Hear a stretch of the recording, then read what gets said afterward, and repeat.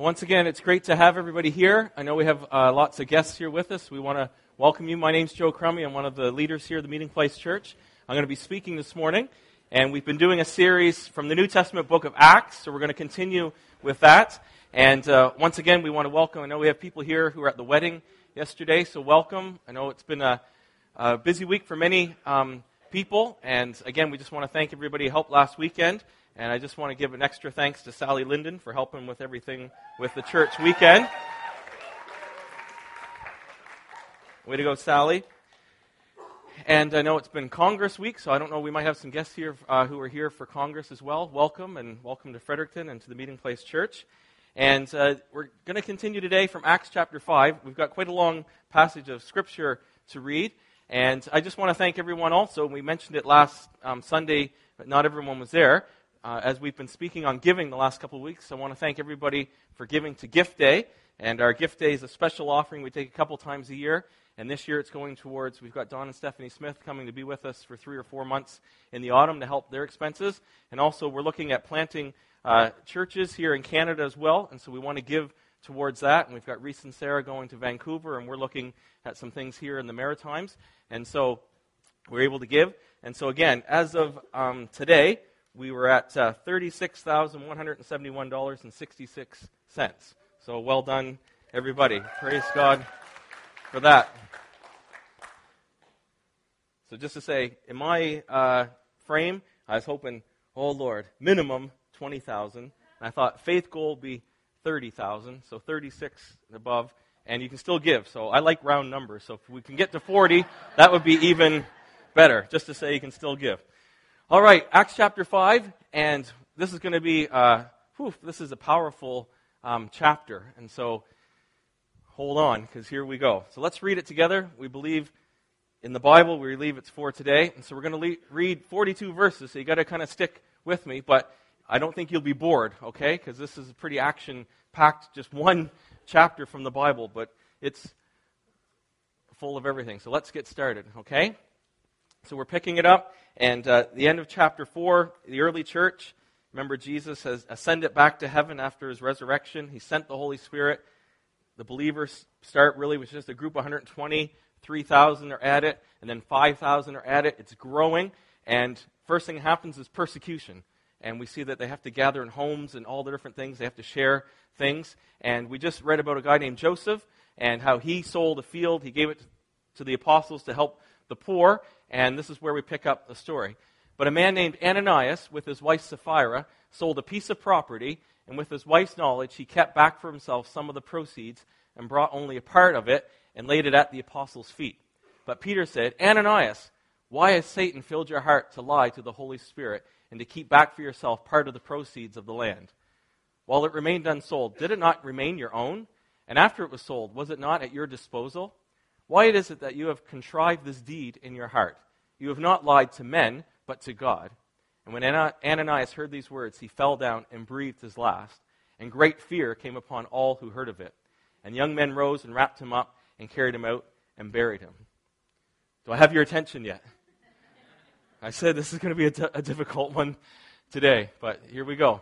After an interval of about 3 hours, his wife came in, not knowing what had happened. And Peter said to her, tell me whether you sold the land for so much. And she said, yes, for so much. But Peter said to her, how is it that you have agreed together to test the Spirit of the Lord? Behold, the feet of those who have buried your husband are at the door, and they will carry you out. And immediately she fell down at his feet and breathed her last. And when the young men came in, they found her dead, and they carried her out and buried her beside her husband. And great fear came upon the whole church and upon all who heard of these things. Now many signs and wonders were regularly done among the people by the hands of the apostles, and they were all together in Solomon's portico, and none of the rest dared join them, but the people held them in high esteem. And more than ever, believers were added to the Lord, multitudes of both men and women, so that they even carried out the sick into the streets and laid them on cots and mats, that as Peter came by, at least his shadow might fall on some of them. And the people also gathered from the towns around Jerusalem, bringing the sick and those afflicted with unclean spirits, and they were all healed. Just amazing stuff. But the high priest rose up, and all who were with him, that is the party of the Sadducees, and filled with jealousy, they arrested the apostles and put them in the public prison. But during the night, an angel of the Lord opened the prison doors and brought them out and said, "Go, stand in the temple and speak to the people all the words of this life." And when they heard this, they entered the temple at daybreak and began to teach. Then when the high priest came and those who were with him, they called together the council and all of the senate of the people of Israel and sent to the prison to have them brought. What a surprise. But when the officers came, they did not find them in the prison, so they returned and reported, "We found the prison securely locked and the guards standing at the doors, but when we opened them, we found no one inside." Then when the captain of the temple and the chief priests heard these words, they were greatly perplexed. No kidding. They were greatly perplexed about them, wondering what this would come to. And someone came and told them, "Look, the men whom you put in prison are standing in the temple and teaching the people." Then the captain with the officers went and brought them, but not by force, for they were afraid of being stoned by the people. And when they had brought them, they set them before the council, and the high priest questioned them, saying, "We strictly charged you not to teach in this name." So they won't even say the name of Jesus. They're just say this name. "Yet here you have filled Jerusalem with your teaching, and you intend to bring this man's blood upon us." But Peter and the apostles answered, "We must obey God rather than men. The God of our fathers raised Jesus, whom you killed by hanging him on a tree." So Peter launches in again. "God exalted him at his right hand as leader and savior to give repentance to Israel and forgiveness of sins. And we are witnesses to these things, and so is the Holy Spirit, whom God has given to those who obey him."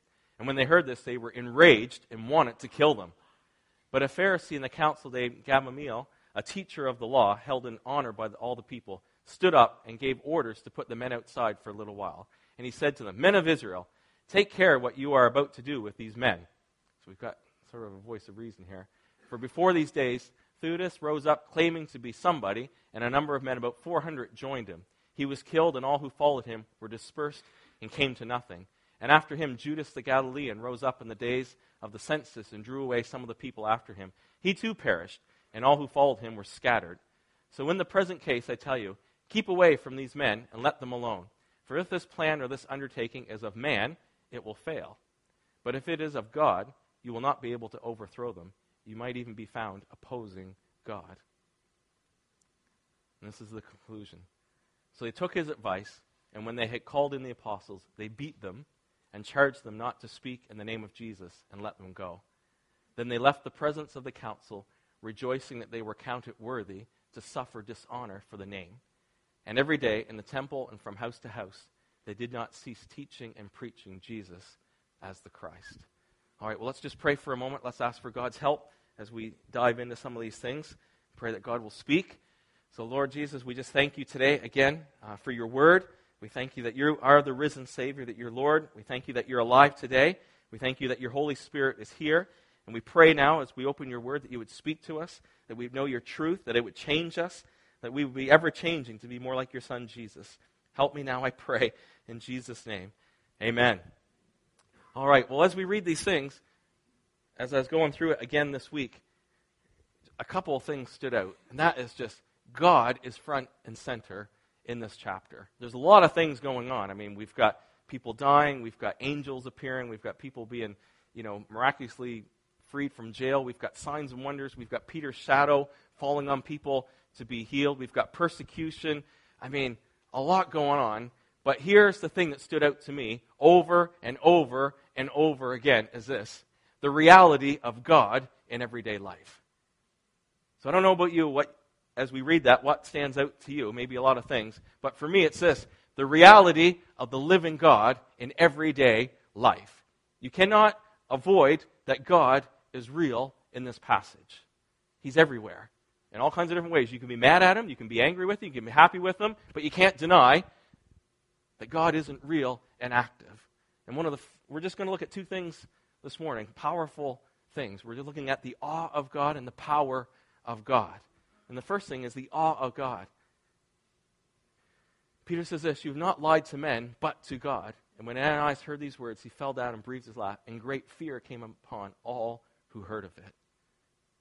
Great fear came upon the church and those who weren't in the church. And we just want to take a look at some things this morning I think we can learn from this passage. First of all is that we can't get away that God is holy. And the things we're going to share this morning most of it comes from just trying to, again, get our priority back on who God is. Because in the world we live in, we are the center of the world. So as I've said many, many times again, I have to say it over and over and over again, all of our culture here in North America, all of our education system, everything is usually about me and you, okay? Human. So we have a phrase, and I believe it's little g, the God of our age, is humanism, a humanistic perspective. What are we saying? We're saying that human beings, are the center of the universe. Okay? That's the world we live in. We don't realize it as an idol, because we think an idol, we've got Buddha over here, we bow down, and we think, I don't have any idols in my life.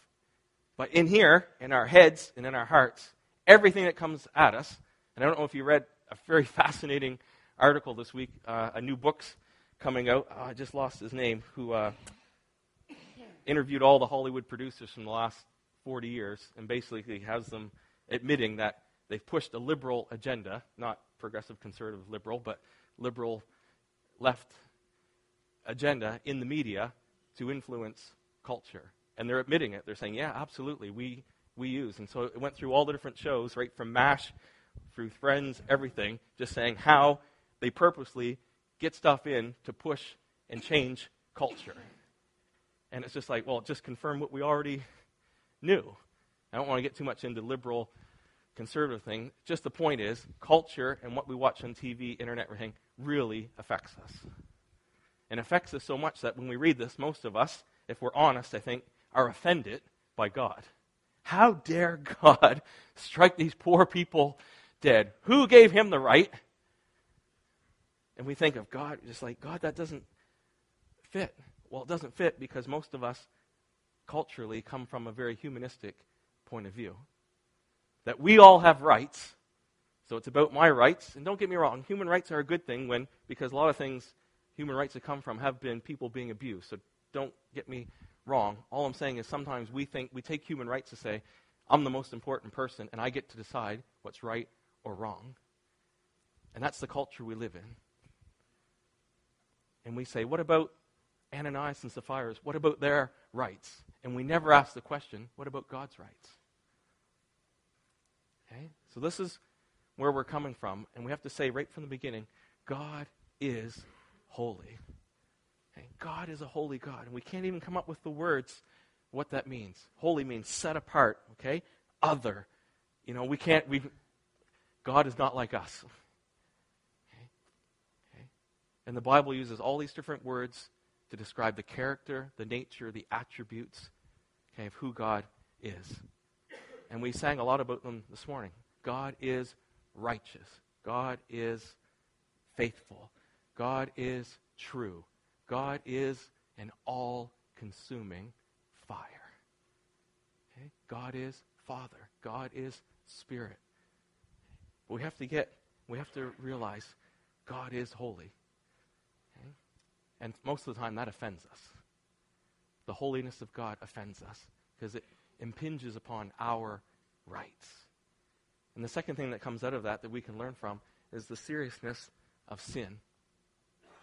So this is amazing because we are a grace-filled church and we preach grace all the time. Absolutely, that God loves us and even though we've done wrong, God can forgive, and absolutely, that's totally it. But you know what? You realize the grace of God when you realize the seriousness of sin. So the more you realize the seriousness of sin, the more amazing the grace of God really is. Because if we realize and we're honest, we are more like Ananias and Sapphira most of the time than we are like Jesus, probably. Or at least when we're starting out, as Lisa said, either before we're Christians or even when we're saved, in that beautification process, okay, called sanctification, we actually probably have more in common with Ananias and Sapphira than we do Jesus. And the reality is this, folks, and I don't mean to scare anyone, it's just truth. Okay? God, if he wanted to, for every one of us, every time we lied, had false motives, all those things, God is right to take our lives because he gave them to us. That is the reality we live in. And if we don't realize that, we haven't done a good job of teaching the character of God. And that's what makes his grace so amazing. Because every one of us deserve death. Whether it's Ananias and Sapphira, and I even believe Peter even gave them a chance to repent. He said, did you do this? And if they would have said, actually, you know what? No, I didn't. I think they would have lived. There's even grace even in this story. Did you do this? Did you do it for this much? So they said, you know what? No, we didn't. I think they would have been saved. There's grace even among that. But folks, sin is serious. We have to realize that. And again, it doesn't mean if we sin this week and all that, you're here today going, oh, my soul, I got to leave right now or God's going to strike me dead. Okay? The reality is, that's true. Okay? So that is the reality. But His grace is amazing. And thankfully, as we look through the Bible, okay, there's more evidence of God saving people. And Ananias and Sapphira could happen. It happened in the Old Testament. We have Achan, right when the Jews were starting to come into the promised land. He stole stuff. He hid it. They got defeated. He was destroyed at the beginning. Okay? God's setting a precedent. And there's a seriousness to sin that should be a wake-up call to us. Okay? Let's continue on. We'll talk a little bit more about it. Okay? The other thing we get from this is God is all-knowing. God knows everything. Now, that is really scary, and that's really comforting at the same time. But it shows to us the importance of having a clear conscience. God gives us a conscience, and when we become Christians, He gives us the Holy Spirit. Part of what the Holy Spirit does, He convicts us of sin and the things of righteousness. And it just shows the importance of having a clear conscience and listening to our conscience, listening to the promptings of the Holy Spirit. That we want to be brutal in our attitude towards sin, and we want to be really diligent and vigilant, especially against small sins that turn into big sins. And here's God searching Ananias and Sapphira's heart. Now the thing is, we just saw from Joseph before that, it appears he did the same thing. He sold a field, he gave it, and they called him encouragement. I mean, they gave him a new name. They called him Barnabas, son of encouragement. Ananias and Sapphira do the exact same deed, but what's different? It's the motivation behind it. And God knows our hearts. And folks, this is again a wake-up call for us. You know what? God knows our hearts. And that's scary in the sense of sometimes our motives aren't right, and sometimes we're trying to do things out of deceit. You know, we're trying to maybe make us look more religious and more better by putting on these things. God knows our heart. But it's also this. Okay? God knows our heart. Okay, when we're misunderstood as well. That maybe we do things, maybe we don't have any money to give to gift day, but He knows our heart is to give. That's a comforting thing. That's a very comforting thing. And it's the importance of a clear conscience before God. That we can have a clear conscience, that we can walk in the light. Because Jesus paid it all, we can confess our sins, and we can be cleansed, and we can walk humbly before our God. That's the good news. We're going to get into even more. And we see this. God is judge. And again, this is such an offense to our minds that God is the judge. Folks, the church belongs to God. This church is God's. Okay? He bought you with a price. He's filled you with His Holy Spirit. It's His seal that's upon you. And He's judge over His church. It's His government. Okay? If you look at us as a church family, because there's all kinds of phrases that get used in the New Testament for the church. One is, we're the family of God. God is the Father. And as a dad, guess what? I get jealous for my kids in the right way. I get very protective of my kids. So if a stranger on the street is talking to them, radar's up, I'm there. Who are you? What are you doing? I'm protecting my kids. I'm jealous for them. I pay attention to what they watch on TV. What are you watching? Let's sit down together. Let's talk about it. I'm jealous for my kids because I love them, and they're my responsibility. Okay. Jesus, husband, church, bride. Jesus is a very jealous husband in the right way. Some guy's talking to my wife that I don't know. I'm going to be there to find out who it is. I don't care how big he is, anything else. This is my wife. I'm jealous for my wife. You see God's heart for his church?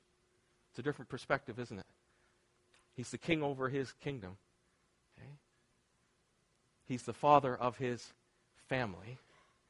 Jesus is the husband to his church. And folks, we don't like to talk about it. God's a jealous God. He's not jealous because, we have stuff that he doesn't have. That's not the right jealous, okay? He's passionate. He's a lover. He loves his church.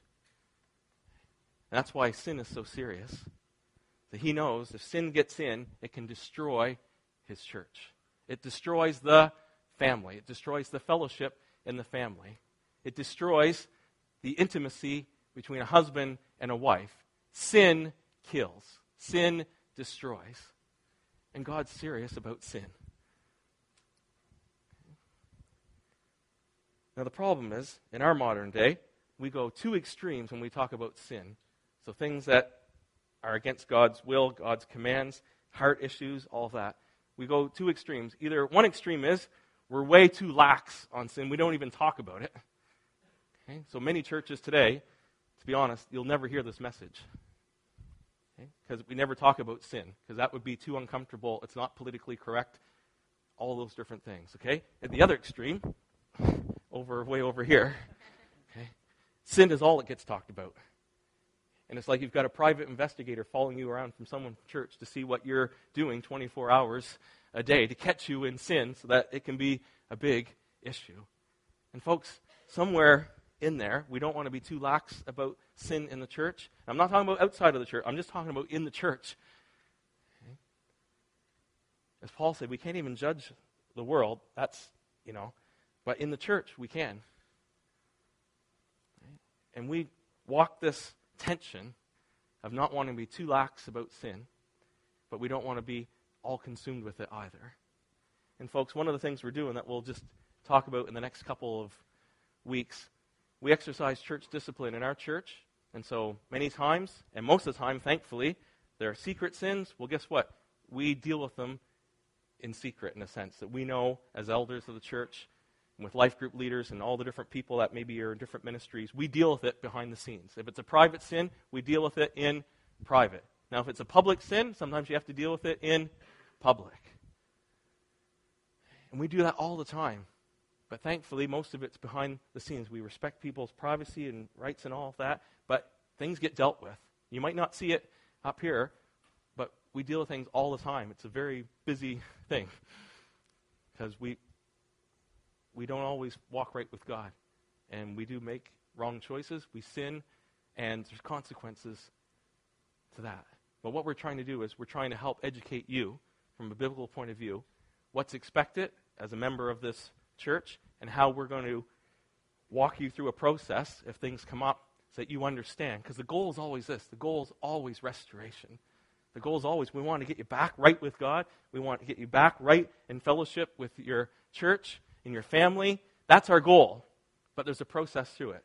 And hopefully by going through the process, at some point you'll come to repentance has to come first. You realize, I admit I've messed up. I admit I've done this. Sometimes you have to make restitution. We see that in the New Testament. If you stole stuff, well, you got to give it back. Okay? So there could be restitution involved. But the goal is always this. It's restoration. It's to get you to restored. And that's the grace of God. Okay? And that's taking sin seriously, but also taking the grace of God seriously. That you don't have to be disqualified. That you can be restored. Okay? And there's a healthy way to be able to do that. And we want to, as elders, be better in communicating what that looks like and how we do that so that you're not taken by surprise. So over the next couple of weeks, we'll be introducing something. We're already doing them. We just want to more clearly explain why and how we do those things. Folks, the bottom line is this, because we're going to move on to the second point. We're going to talk about the power of God. We want, and I know we're praying all the time. We're at prayer meetings Sunday nights. We're praying for the power of God. We want to see signs and wonders. We want to see healings. We want to see deliverance. Okay? When we're praying that, whether we know it or not, what we've just read, that comes with it. Okay? So if we want to see miracles and healings and signs and wonders and angels, hallelujah! We want to know God's alive. Yes, He cleans up His church when He does that. So we better wake up to the reality of, I got hidden stuff.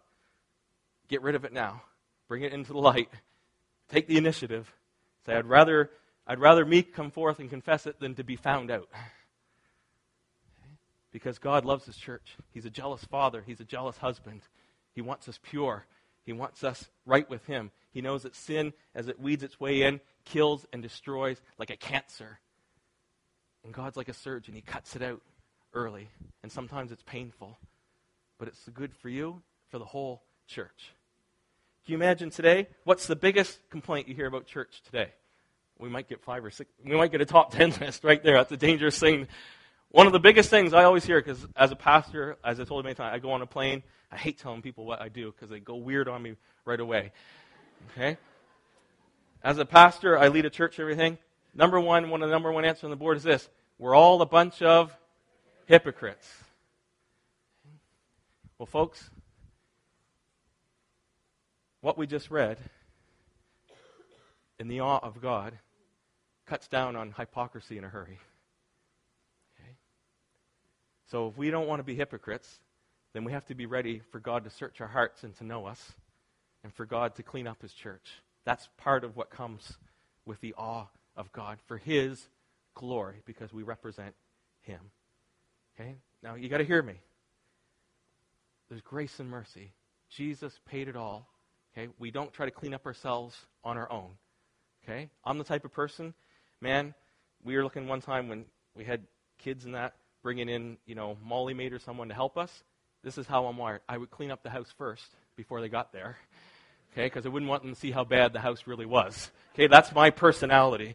Okay? And sometimes we can do that before God as well. It's like, Jesus, I know you're my Savior, but let me just get a few things. I'll fix up myself first, and then I'll present myself to you, and then you can save me after I put my makeup on. That's basically what we're doing in a spiritual sense. Okay? We can't do it that way. Jesus Christ died for the real you. And you have to have that revelation sometimes. I know I had it many years ago. I realized that Jesus didn't die for the Joe Crummy I thought was a good Joe Crummy that everyone liked. They got pats in the back that was cool and all of that. I was cool at one time, according to some people. And I would present myself to God and say, God, I can understand why you would save me, because I'm doing pretty good right now. But that's not the Joe Crummy Jesus came to save. He came to save the real Joe Crummy. Okay? He came to save me and my struggles and my insecurities and my battles and my flesh. Okay? No one else sees. That's who Jesus really came to save. And He knows us. So folks, the grace of God is partnered with the awe of God. When we realize, Jesus, okay, you're a jealous husband, that God, you're an all-consuming fire. When I realize that I'm dust compared to you, and yet you sent your Son, your best only begotten Son, to pay the price for my filth, my life, and that this great exchange takes place, and all I have to do is receive that Jesus Christ is my Lord and Savior. That's all I have to do. And then you give me your Holy Spirit. Wow. Amazing grace. Okay? How sweet the sound that saved a wretch like me. You won't understand amazing grace until you know the awe and the holiness of God. That the gospel is really for God. It's a way for us to worship Him who deserves all worship. That's the awe of God. And folks, I encourage you, read books about God, about who God is. Okay? Read John Piper, read John Stott, read these books that talk about how incredible God is. And as you do that, you will understand and you'll be amazed at how Jesus is our salvation, that He gives us access to that God, this God that we can worship. It's incredible. We move on to the power of God. Now, many signs and wonders were regularly done among the people by the hands of the apostles, bringing the sick and those afflicted with unclean spirits, and they were all healed. Hallelujah. It's like we get pumped up for this. Now, it's amazing. We see two things happen. Okay? Same thing happens. People are prayed for, people are healed, all that, and we get two opposite reactions. The first reaction is this. People are very alarmed at the manifest presence of God, and it says no one dared join them. You know what? And that happens all through history. God moves, and it's amazing because sometimes people are like, if I only saw God move, if I saw an arm get stretched out, and if I saw, God do creative miracles, I would believe. And many times God does them, and people are like, whoa, man, that's freaky, that's strange, I'm out of here. I don't want anything to do with that, man. Like, whoa, whoa, whoa, whoa, whoa, whoa. It's alarming. It also does this, it brings persecution. The more God moved in power, the persecution increased. Okay? First, it was just Peter and John put in jail. This time, all the apostles were put in jail. First time, they were just kind of given a lecture. This time, they were beaten. And sometimes, we can see God move, and we can think, man, if people were just here and they saw that, man, everybody would believe. Folks, it's alarming when God works. It brings persecution. Okay, you're going to be made fun of. You might not get beaten in our culture, but you're going to be made fun of. People are going to ostracize you. Okay? People are going to say, man, it was hilarious because I was driving last month with one of my friends who's not a Christian, and we were talking, and it was I just laughed at our conversation because he was saying all the stuff about all the things he was involved in. And then he mentioned a few churches in our city, and he's like, man, they're just way too religious. He said, man, they're just way too committed. They spend all their time doing everything, and I'm just like, he has no idea, does he? Anyways, I was just able to share with him about why we're committed to our local church. It's because what God has done for us is not religion, not religious activities. It's a heart thing. Like, no, we do this. God's done this for us. We want to serve because God's put us here. But there is a stigma attached to it. Okay? Folks, if you're a follower of Jesus, there's a stigma attached to it. And you'll be persecuted in one way or another. Okay? And God works, it's alarming, and sometimes no one wants to join in. And you have to realize that. And we did it jokingly last Saturday night, but there's a lot of truth to the words in the song we sang. What will people think when they hear that I'm a Jesus freak? What will people do when they find out it's true? I don't really care if they label me a Jesus freak. There ain't no disguising the truth. You guys are good. People think it's strange. Does that make me a stranger? My best friend was born in a manger. Okay? Actually, great lyrics. And you're going to be accused of being a Jesus freak if you're passionate for God. And our persecution today might look different, but you're going to be persecuted. And we have to realize sometimes the things that we think would make our friends come to God actually are going to alarm them and push them away. And we just got to be aware of that. But at the same time, the opposite thing happened. It became very appealing. And more than ever, believers were added to the Lord. Multitudes, both men and women. Folks, that's all throughout church history. That's the way. When the power of God comes, it's alarming to some, and some are like, I don't even want to be a part of that. Okay, there's a cost to it. I don't want anything to do with it. For other people, it's like, wow, this is what I've been looking for all my life. And even in persecution, people are like, I know this is the real thing. Okay, and they come to Jesus. They're saved. They're added to the church. They're filled with the Holy Spirit. They're baptized. Great having people baptized, identified with Christ last week. And folks, that's what we're going for. But you just got to be aware as we seek to say, we pray all the time, God, we want your manifest presence. We want you to come and move in power. What we're praying for is this. We're praying for God, you have permission. Okay, it's your church. You come and search our hearts and know us and make changes. God, we want signs and wonders to confirm your word. We want people to know that Jesus is alive today, that this is real. We're not just making it up. It's not just religion. Okay, it's a living, vibrant relationship with the living God. And we ask that many would be saved and added. That's what we're praying for. And we see that. We see that God is active. And again, I come back to, if you just sort of one maybe word for chapter 5, God is real. God is active in every way. That there's signs and wonders. I mean, being put in prison and an angel miraculously gets them out. I don't even understand that. And I don't know how we do that, answer that metaphysically and everything else, okay? But God did it. It's a sign and a wonder. Okay? There's healings all over the place. Can you imagine, like, people bringing, we thought Jesus came, Peter who had denied Jesus, talk about the grace of God, now filled with the Holy Spirit. They tried to get even in a shadow so they could be healed. Okay, I don't understand that. But boy, wouldn't it have been something to be a part of? Okay, there's deliverance. People came with evil, unclean spirits, as we see all throughout Jesus' day, and they were set free. Folks, that's the grace of God. That's the compassion of God. Okay? But it's equally God. At the beginning, Ananias and Sapphira, God is judge. He's holy. Equally, he's compassionate and gracious because he wants people to be healed and set free. That is the God who we worship, we know. And there's proclamation. They proclaimed, again, Peter, so bold, getting up and saying, this is Jesus. We have to obey God. We're going to speak the name of Jesus. You killed him, hung on a tree. God raised him from the dead, ascended. He's alive today. Just going. Says, it's for your repentance. It's for your forgiveness of sins. And they're like, would you just be quiet about that name? And this time they added, next thing, they beat them. Okay? And it's amazing. John Stott says this. This is a great quote.